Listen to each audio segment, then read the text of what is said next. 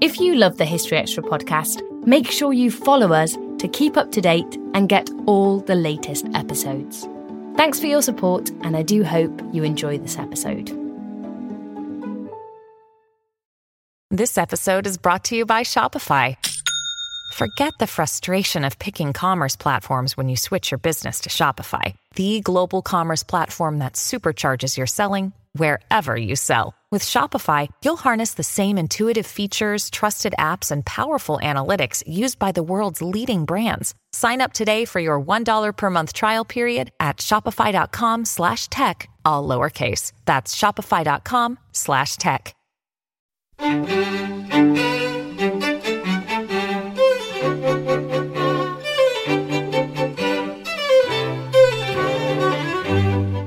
Hello and welcome to the History Extra podcast from BBC History Magazine, Britain's best-selling history magazine.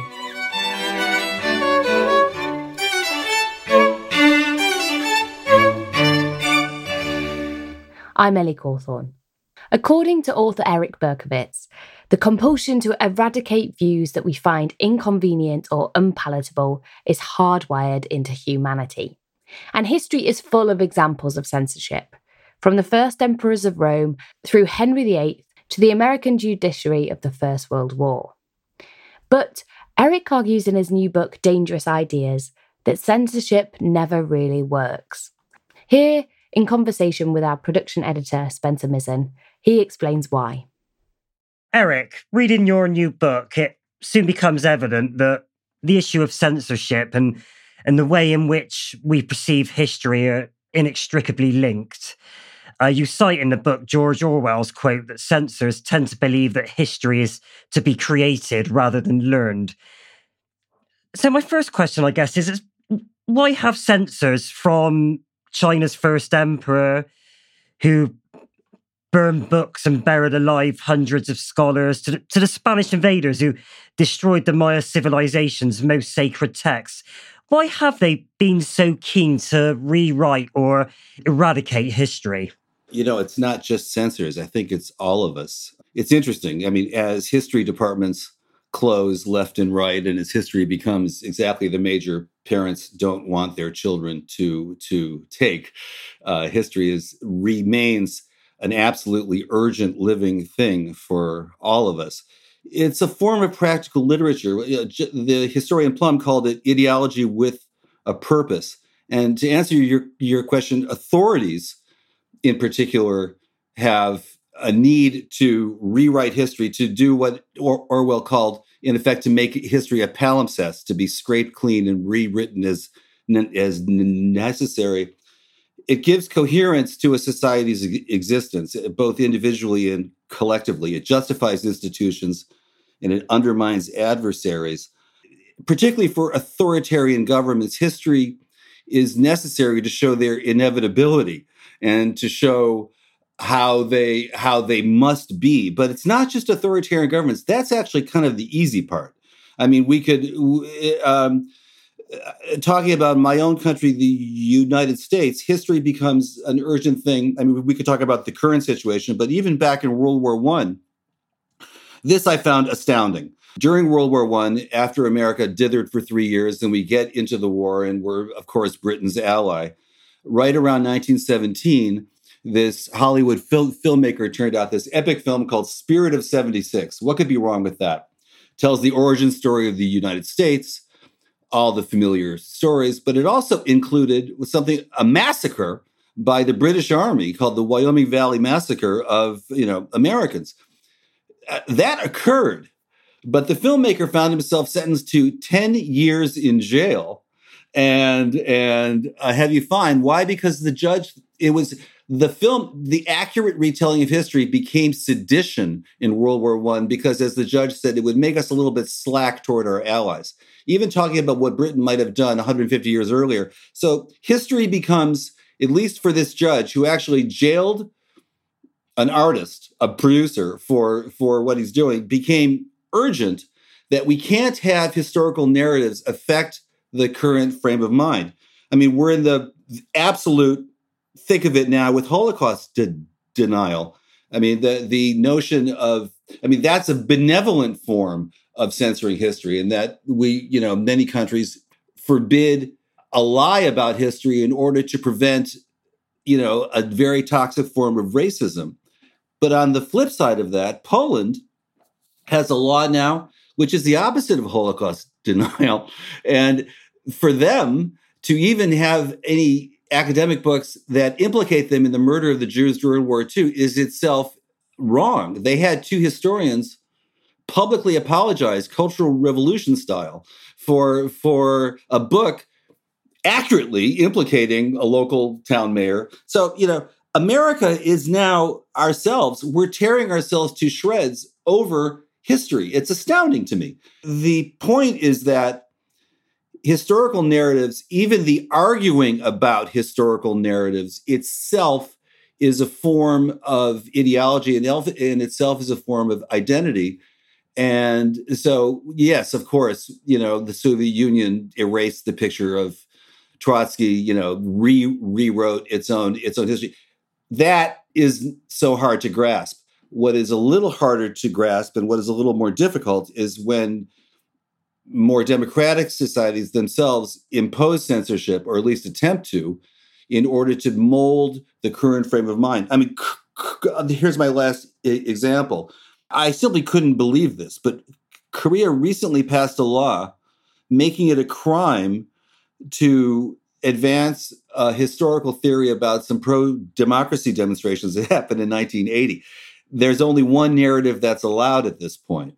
I think it's probably the right narrative, but when you freeze history into any historical narrative, when you bar debate, then you're heading down a very, very dark path.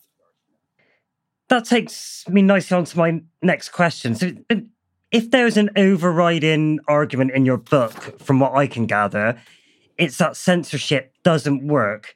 Now, you're writing this in an environment in which people, routinely self-censor on social media, where autocratic regimes around the globe are continuing to clamp down on free speech.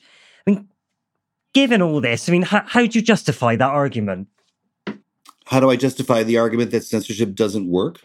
Yes. Because it never really has. I mean, the ideas behind the words or the images or the expressions themselves live, despite what the censoring authority, hopes to achieve by removing the actual, fixed form of expression, be it a book or a movie or anything else. Censorship certainly works with respect to the unfortunates who are jailed or murdered or, et cetera, for what they're saying. But the ideas themselves persist. And also, censorship is by nature incomplete. I mean, any one authority never has, anyone, government or church never has full authority over all of humanity. So, there's always another source willing to provide whatever, work has been censored. When something is censored, that also creates a forbidden fruit aspect that makes it more attractive and more necessary for people to have. As soon as the printing press was invented and the explosion of new censorship laws happened, what occurred was an instant black market profiting from the profits to be made from the forbidden books. Publishers were telling their writers, publish anything that would be forbidden. And also, what is forbidden today will often become the standard of tomorrow. The most stark example being the Tyndale Bible from the 16th century, where, Tyndale, a great scholar, read Luther's translation of the Bible in German, wanted to do the same in English, was barred from doing so. This is a very truncated history. Eventually met and did it. There were thousands and thousands of copies smuggled into England. In fact, English authorities had to effectively buy examples from Tyndale himself in order to burn them in Britain. Tyndale meets a very violent death. And very soon afterwards, his work becomes the basis for the King James Bible itself. I mean, what is banned today often becomes the standard of, I'm going to reach way, way back. In the 2nd century AD, there's a beautiful story that is in the book about a rabbi, Rabbi Ben Tradian, who was condemned to death by the Romans for teaching Jewish law against a prohibition. And in order to make things a little bit worse for him and more symbolic, the Romans wrapped the Torah around his body and then set him aflame. And as the myth goes, while the flames rise, his students called out to him, Rabbi, Rabbi, what do you see? What are you experiencing? And he said, well, the parchment is burning, but the words are flying away. And I thought that was an extraordinary metaphor for the fact that, despite the best efforts, censorship simply doesn't work because the words and the ideas live. I mean, we're even jumping ahead to 2,500 years, or 2,000 years. We're circumventing the most effective censorship system ever, which is in China over the internet. People are embedding news stories in the online game Minecraft. And that's Reporters Without Borders did that. They managed to smuggle thousands of news stories into China through that. Censorship is really an expression of helplessness by the censoring authority more than it is actually an effective suppression of the ideas. You cite the example of Ernst Zundel being put on trial in Canada in the 1980s for Holocaust denial. Now, you argue that while those attempts may have been well-intentioned, they were ultimately counterproductive. I mean, why was that? This goes into a whole narrative, which I think is probably the most interesting, which is censorship.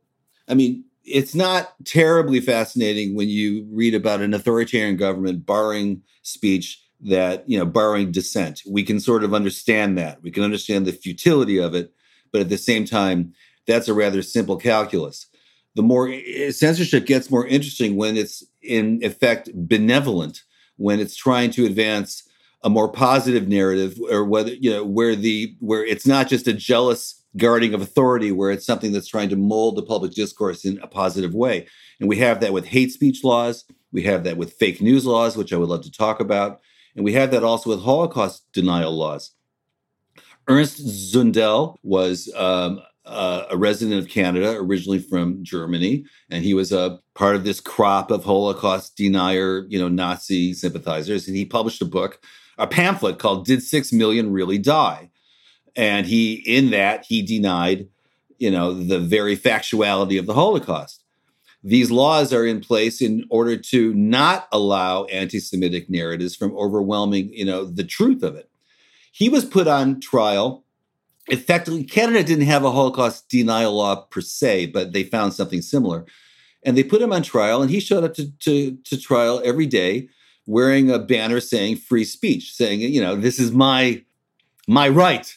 Effectively, like a lot of the extreme right say, when they're caught saying terrible things, they say, well, free speech. If he lost the first few rounds, and then he ended up winning before the Canadian Supreme Court, which held that it is wrong to freeze any historical narrative in one place, even at this cost. And they reminded Canadians and Americans of the slanders that were rendered against African Americans and Native Canadians and Native Indians, that they were inferior, stupid, deserved to be conquered, etc., and reminded us that those narratives were frozen in history, were taught as truth until they were undone. And it was a bit of a bitter lesson. And also, nothing pleased Zundel more than being tried for this. I mean, it gave him more legitimacy than he had ever had before. And so even when you try and censor, I mean, who can argue with the Holocaust denial law? Even when you try to mold the public discourse in a positive way, it can backfire. Hate speech laws, again, who can argue with trying to reduce the level of hatred, trying to reduce the level of, hurt and slander? There are certain things that press my buttons. There are certain things that I'm sure press yours that we hate hearing. But we always have to think, at least in this context and in the context of fake news laws, who's doing the censoring and for what purpose? Hate speech laws are now inevitably used to quell dissent. Fake news laws are inevitably used to quell truth. I really believe that even laws that sound benevolent or efforts that are benevolent, when they come to using authority to mold speech, inevitably we're going to get results that we didn't intend or that in effect could be more harmful. What limits, if any, then should we place on free speech? I mean, is there anything you believe that people shouldn't be allowed to say? Well, Spencer, this is something that I think you and I can both talk about. I mean, yes, I am a scholar on the history of censorship, but I'm also a sentient human being. And so when there are things that are said, I mean, I identify very strongly with being Jewish. I have other forms of identity. And so when things are said that jar me, that hurt me, that I feel insult, people that I care about, then my initial visceral reaction is to want to stop it. And so if you ask Eric Berkowitz, I can give you a laundry list. But at the same time, other than perhaps the direct incitement to riot, perhaps the direct incitement to cause harm, I'm having a hard time really finding it, because I've seen a lot of this, leads into what we were just talking about. I've seen a lot of speech laws that address harm but inevitably have poor results. I think we have to make a really big distinction, and it's just very, very hard to do, between tolerance and approval. The notion of freedom of speech is built on tolerance. It's built on allowing speech that, as Justice Holmes here in the United States said, allowing thoughts we hate to be voiced. To be tolerant of an open marketplace of ideas is not necessarily to approve what is being said. And we have I know that as much as I've thought about this, it's very, very difficult for me to make that distinction, but that's critical. We have to, because once speech, for example, anti-Semitism, or, for trans people, speech that is anti-trans, etc., speech that hurts us, to tolerate it is not to say I approve of what is being said. I think we had sort of, I guess maybe for 60, 70, 80 odd years, society collectively was able to make that distinction, that we're going to allow noxious speech in order to allow good speech also. But I think at this point, we're having a very, very difficult time making those distinctions. And, in your own country, in Britain, I think on the legislative level, that confusion, that return of confusion, I mean, in Britain, one of the great beacons of freedom of speech the world has ever known, like in the United States, we're having a very difficult time now making those distinctions. You're about to pass some laws that blend tolerance and disapproval, I think, irreparably. Do you want to talk about those in a bit more detail now? Sure. Because I think that's what's going on urgently now. As I said, not only in the United States are we passing laws left and right, which I think are coming from the far right and trying to prevent the discussion of race, we're also on the left passing a lot of rules barring what are racist and offensive speech. In Britain now, there's, I think, a very, very well-intentioned effort on the parliamentary level to turn down the level of hatred, to turn down the level of offense online. And so there's this online safety bill that's making its way through Parliament that's been in the works for years. And it puts on the platforms a duty of care to prevent any speech that could potentially pose adverse psychological harm on anyone. And, again, what could be wrong with that, but what it does is it even bars legal speech. It's called lawful but awful. Even when speech would be legal if said on the street or in a newspaper, it would bar it online. And that it actually, puts the responsibility on Facebook and Twitter and the others to go hunt that down and bar it in the face of gargantuan fines or potentially even criminal liability by their executives. That is a classic example of I'll call it grotesque overreach, because in the effort to try and improve the discourse, what you're doing is you're going to be causing massive, massive takedowns of speech. And a lot of speech that is worthwhile will be stamped down in the process. I mean, Spencer, it's never you or me, or maybe even the listeners of this program, who vindicate the rights of the masses. It's the obnoxious ones. It's the grotesque ones. It's the ones that we don't want to have dinner with.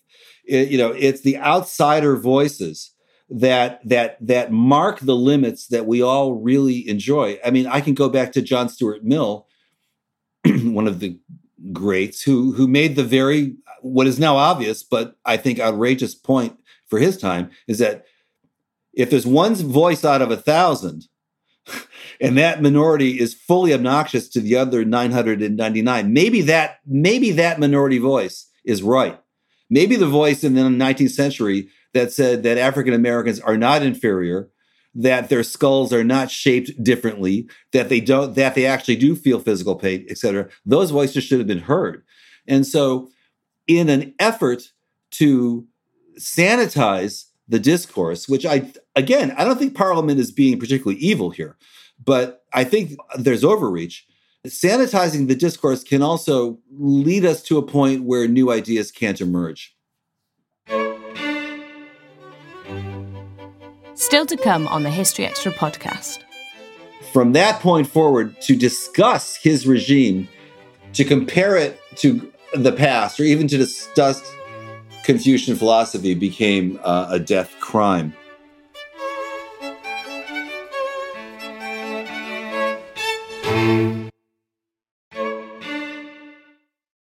This is an interesting point when you make in your book, which kind of grabbed me.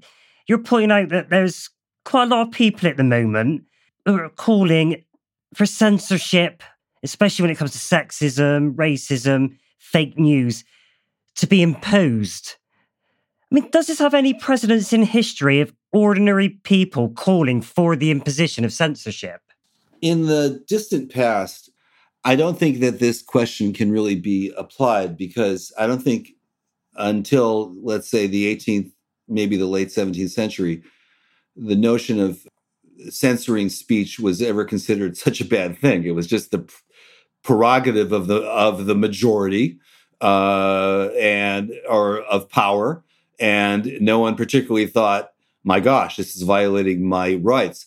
But if we want to focus this argument on, let's say, the last 80, 90, 100 years, a world that we could conceive of, in a world in which the coordinates are fairly similar to what we're existing, no, this isn't precedented, because most advances, let's say all advances for freedom of speech, it was almost a zero. It's almost been a zero-sum game. Their advances extracted at the price of power, extracted at the price of authority. And so advances on dissent against warfare, dissent against the draft, dissent against political moves were by nature reductions of power by governments.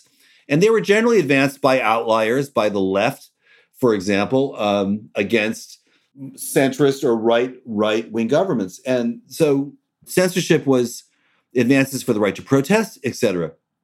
But now, in the last 40 odd years, we're from the center left to the left, seeing free speech not necessarily as something good and a check against government power, but as something inherently threatening. And I think that is an astounding development, that when speech is allowed, it's a threat to my inner peace. It's a threat to my personal development, or to my identity as a Jew, a gay person, a trans person, whomever, a person of certain nationality. And we're not looking to governments we're not looking to reduce the power of governments or authorities to censor. We're looking to expand the power to prevent us from this harm. And I think that is showing almost a reversal of attitudes towards speech that have emerged over the last 60, 70 odd years. And I'm just kind of astounded. I mean, the notion of calling for censorship has almost become an affirmation of faith. It's almost become an affirmation of, this is what I believe. I have these forms of belief, and it's part of the toolkit of how I express it. I'm calling for the suppression of speech that goes against what I believe. So that's why professors in the United States from the left and the right, and I think also in Britain, are losing their jobs or finding themselves challenged repeatedly for expressing opinions that certain others simply don't agree with. That's less trying to stop the speech than saying, this is who I am, this is what I believe, and I'm going to target this person who feels differently. That's not a good development. Again, this gets back to what we were saying. We're losing the ability, I think, to distinguish between tolerance and approval. To tolerate is not to approve. It shouldn't be. Now, rewinding a little bit, you write that the ancients believed that words and ideas took on a physical form and that they can only be wiped out by burning. I mean, would you say that the desire to censor is hardwired into us? And could you give us some examples of very early forms of censorship, please? Yeah. I mean, to continue what we were saying before, I mean, censorship from the ancient examples, there were a lot of different reasons for it. There were a lot of just different justifications for it. And so I think censorship, continuing what we were talking about, is hardwired into us. I make the point that the urge to censor is pretty much as old as the compulsion to speak, because dissenting ideas, because words that jar our beliefs almost cause this visceral reaction to want to stop them, kind of like a mosquito or a loud noise. You want to run from it. But one of the earliest examples of censorship that I could find was more on a political level and on a suppression of history level, which was the first Chinese emperor, Qin Shi Huang. We're now reaching back to the 3rd century BC. It's astounding. I mean, this is a person who unified the 7 kingdoms of China, sort of made China. It's from his name that the word China derives. I won't say he was loved. Quite the opposite. He was a rough character. And as much power as he accumulated, which was astounding, the more power you have, the more vulnerable you feel. And it galled him to hear his regime being compared unfavorably to what was then considered golden ages of the past, particularly by Confucian scholars.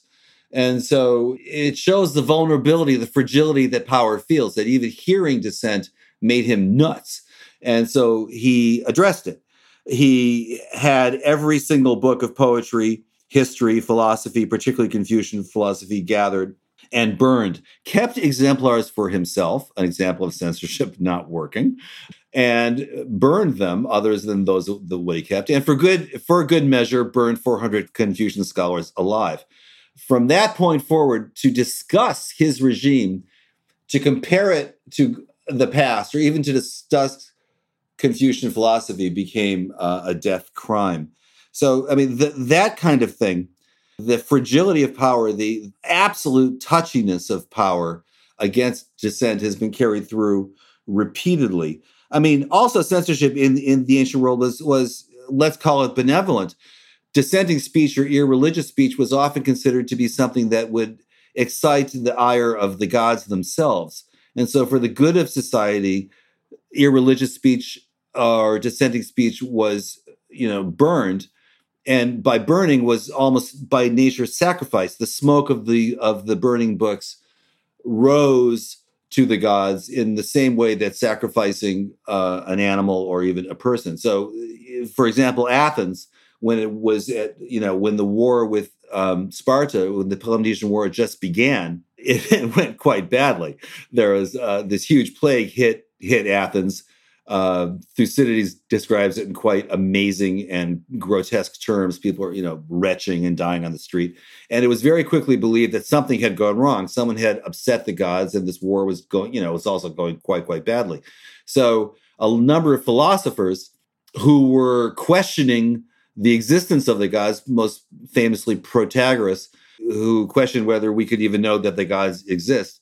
Their books were quickly put to the flame, and the philosophers who had been tolerated for a long time exiled in order to appease the gods themselves. So censorship wasn't always necessarily something, to vindicate power. There was this notion that we have to do something to change the collective fortunes of people. And so, is censorship hardwired into us now? I think it is, and I think what we were just talking about with respect to cancel culture, etc., vindicates that. I mean, you give a quite sinister example of Henry VIII's decree condemning anybody to death for even imagining his death. I wanted to ask you, basically, did a lot of rulers follow that lead, i.e. try to shape not just what people wrote and how they recorded history, but actually change or try and peer into their brain to see what they were thinking? I mean, is that quite a common thing you see down the centuries? The notion of a thought crime has always been lurking behind any effort at censorship. Censorship itself could be a spectacle of power. Look, that I have the power to burn books, so I am. But it's also been an effort at trying to address the ideas behind them. The treason statute that you just talked about in Henry VIII, what's remarkable about it is they sort of come out with it. This is a statute from the 14th century which defined treason as anything that they called it compassing or imagining the death of the king. Okay, so what does that mean? That is, clearly, word for word, a thought crime, to imagine something. But initially, it was really, the words meant some kind of, they were interpreted to mean some kind of overt act, something you did to kill the king or to, really challenge. Richard II, which was Henry VIII's predecessor in this, very quickly did away with that requirement. And as he was purging his court and murdering a lot of people, took the imagining word quite literally. Henry VIII, the same. His paranoia, I don't need to explain, but the idea of people even holding thoughts against him, be it his marriages, being his challenges to the Catholic Church, being whatever moves that he was making, was for him intolerable. I think he knew, as anyone knew, that you can't change thoughts, but at the same time, by expanding censorship prohibitions that broadly, it simply increases your power to terrorize. There's a wonderful example, which I'm going to bring up. There was a gentleman named Algernon Sidney, a thinker in the 17th, and a politician, actually, from the 17th century in England, who was an opponent of Charles II. And his house was raided, and they found a book that he wrote called Discourses in Government, or Discourses on Government. And that became Exhibit A for his treason trial. And what that book said basically is that government had a responsibility to its people, and that if the king didn't meet those responsibilities, revolution was warranted. At his trial, Sidney said, "This was in my closet. This wasn't even published. I should have the right to my own thoughts, to write down what I wish, to write down what I believe, and it shouldn't carry any liability unless it's published." And the judge said something pretty astounding. He said, "Curse not the king," I can remember this, "even in thy bedchamber, or the birds will carry the words far." Meaning there are thought crimes here in England. Even if you, in your bedchamber, in your mind, curse the king, that's not going to work. And so Sidney met a very gruesome end. And what's fascinating is that book, of course, Examples survived, and that became very urgent reading for the founders of the United States. And that book became known as the textbook of American Revolution. So maybe that judge, in vindicating the existence of a thought crime in Britain, was right. Right for all the wrong reasons, but was right. It works out in the end, yeah. I see what you mean. Right, Eric, we can't complete this interview without talking about the rise of the internet and how that's changed the landscape on censorship. I mean, in your opinion, does it make true freedom of speech harder or easier to attain? And where do you think we stand now in the beginning of the third decade of the 21st century?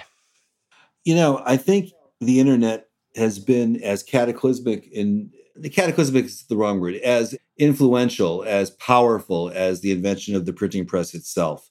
And I think it's had both an astounding effect on expanding speech and what seems to be developing an equally powerful effect on giving authorities the right to suppress it.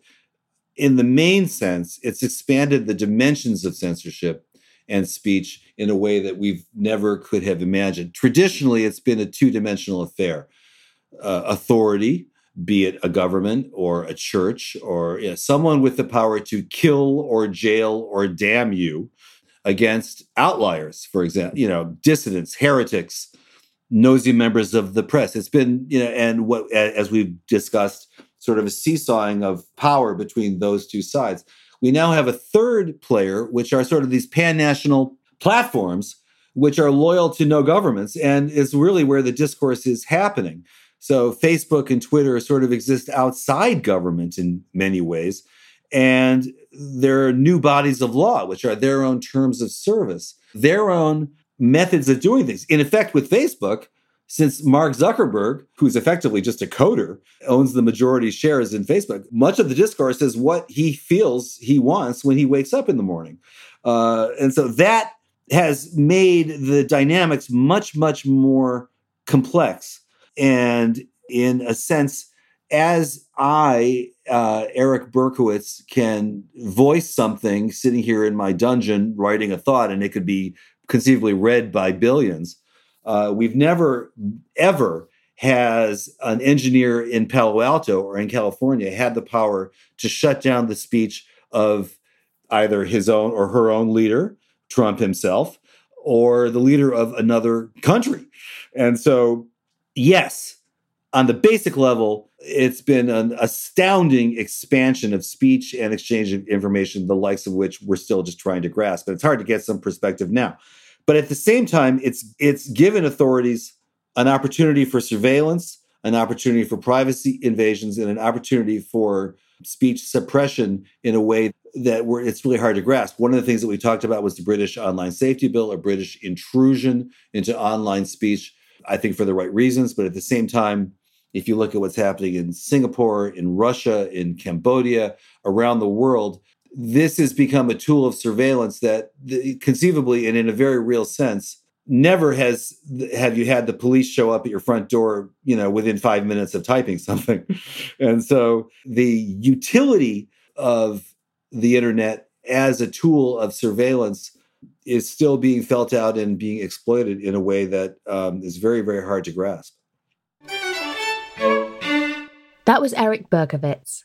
Dangerous Ideas, A Brief History of Censorship in the West, From the Ancients to Fake News, is out now, published by Westbourne Press. You can find a link in the show notes. Thanks for listening. This podcast was produced by Ben Hewitt, Jack Bateman and Brittany Colley. On Friday, we'll be uncovering the voices of schoolgirls from 1930s Bolton.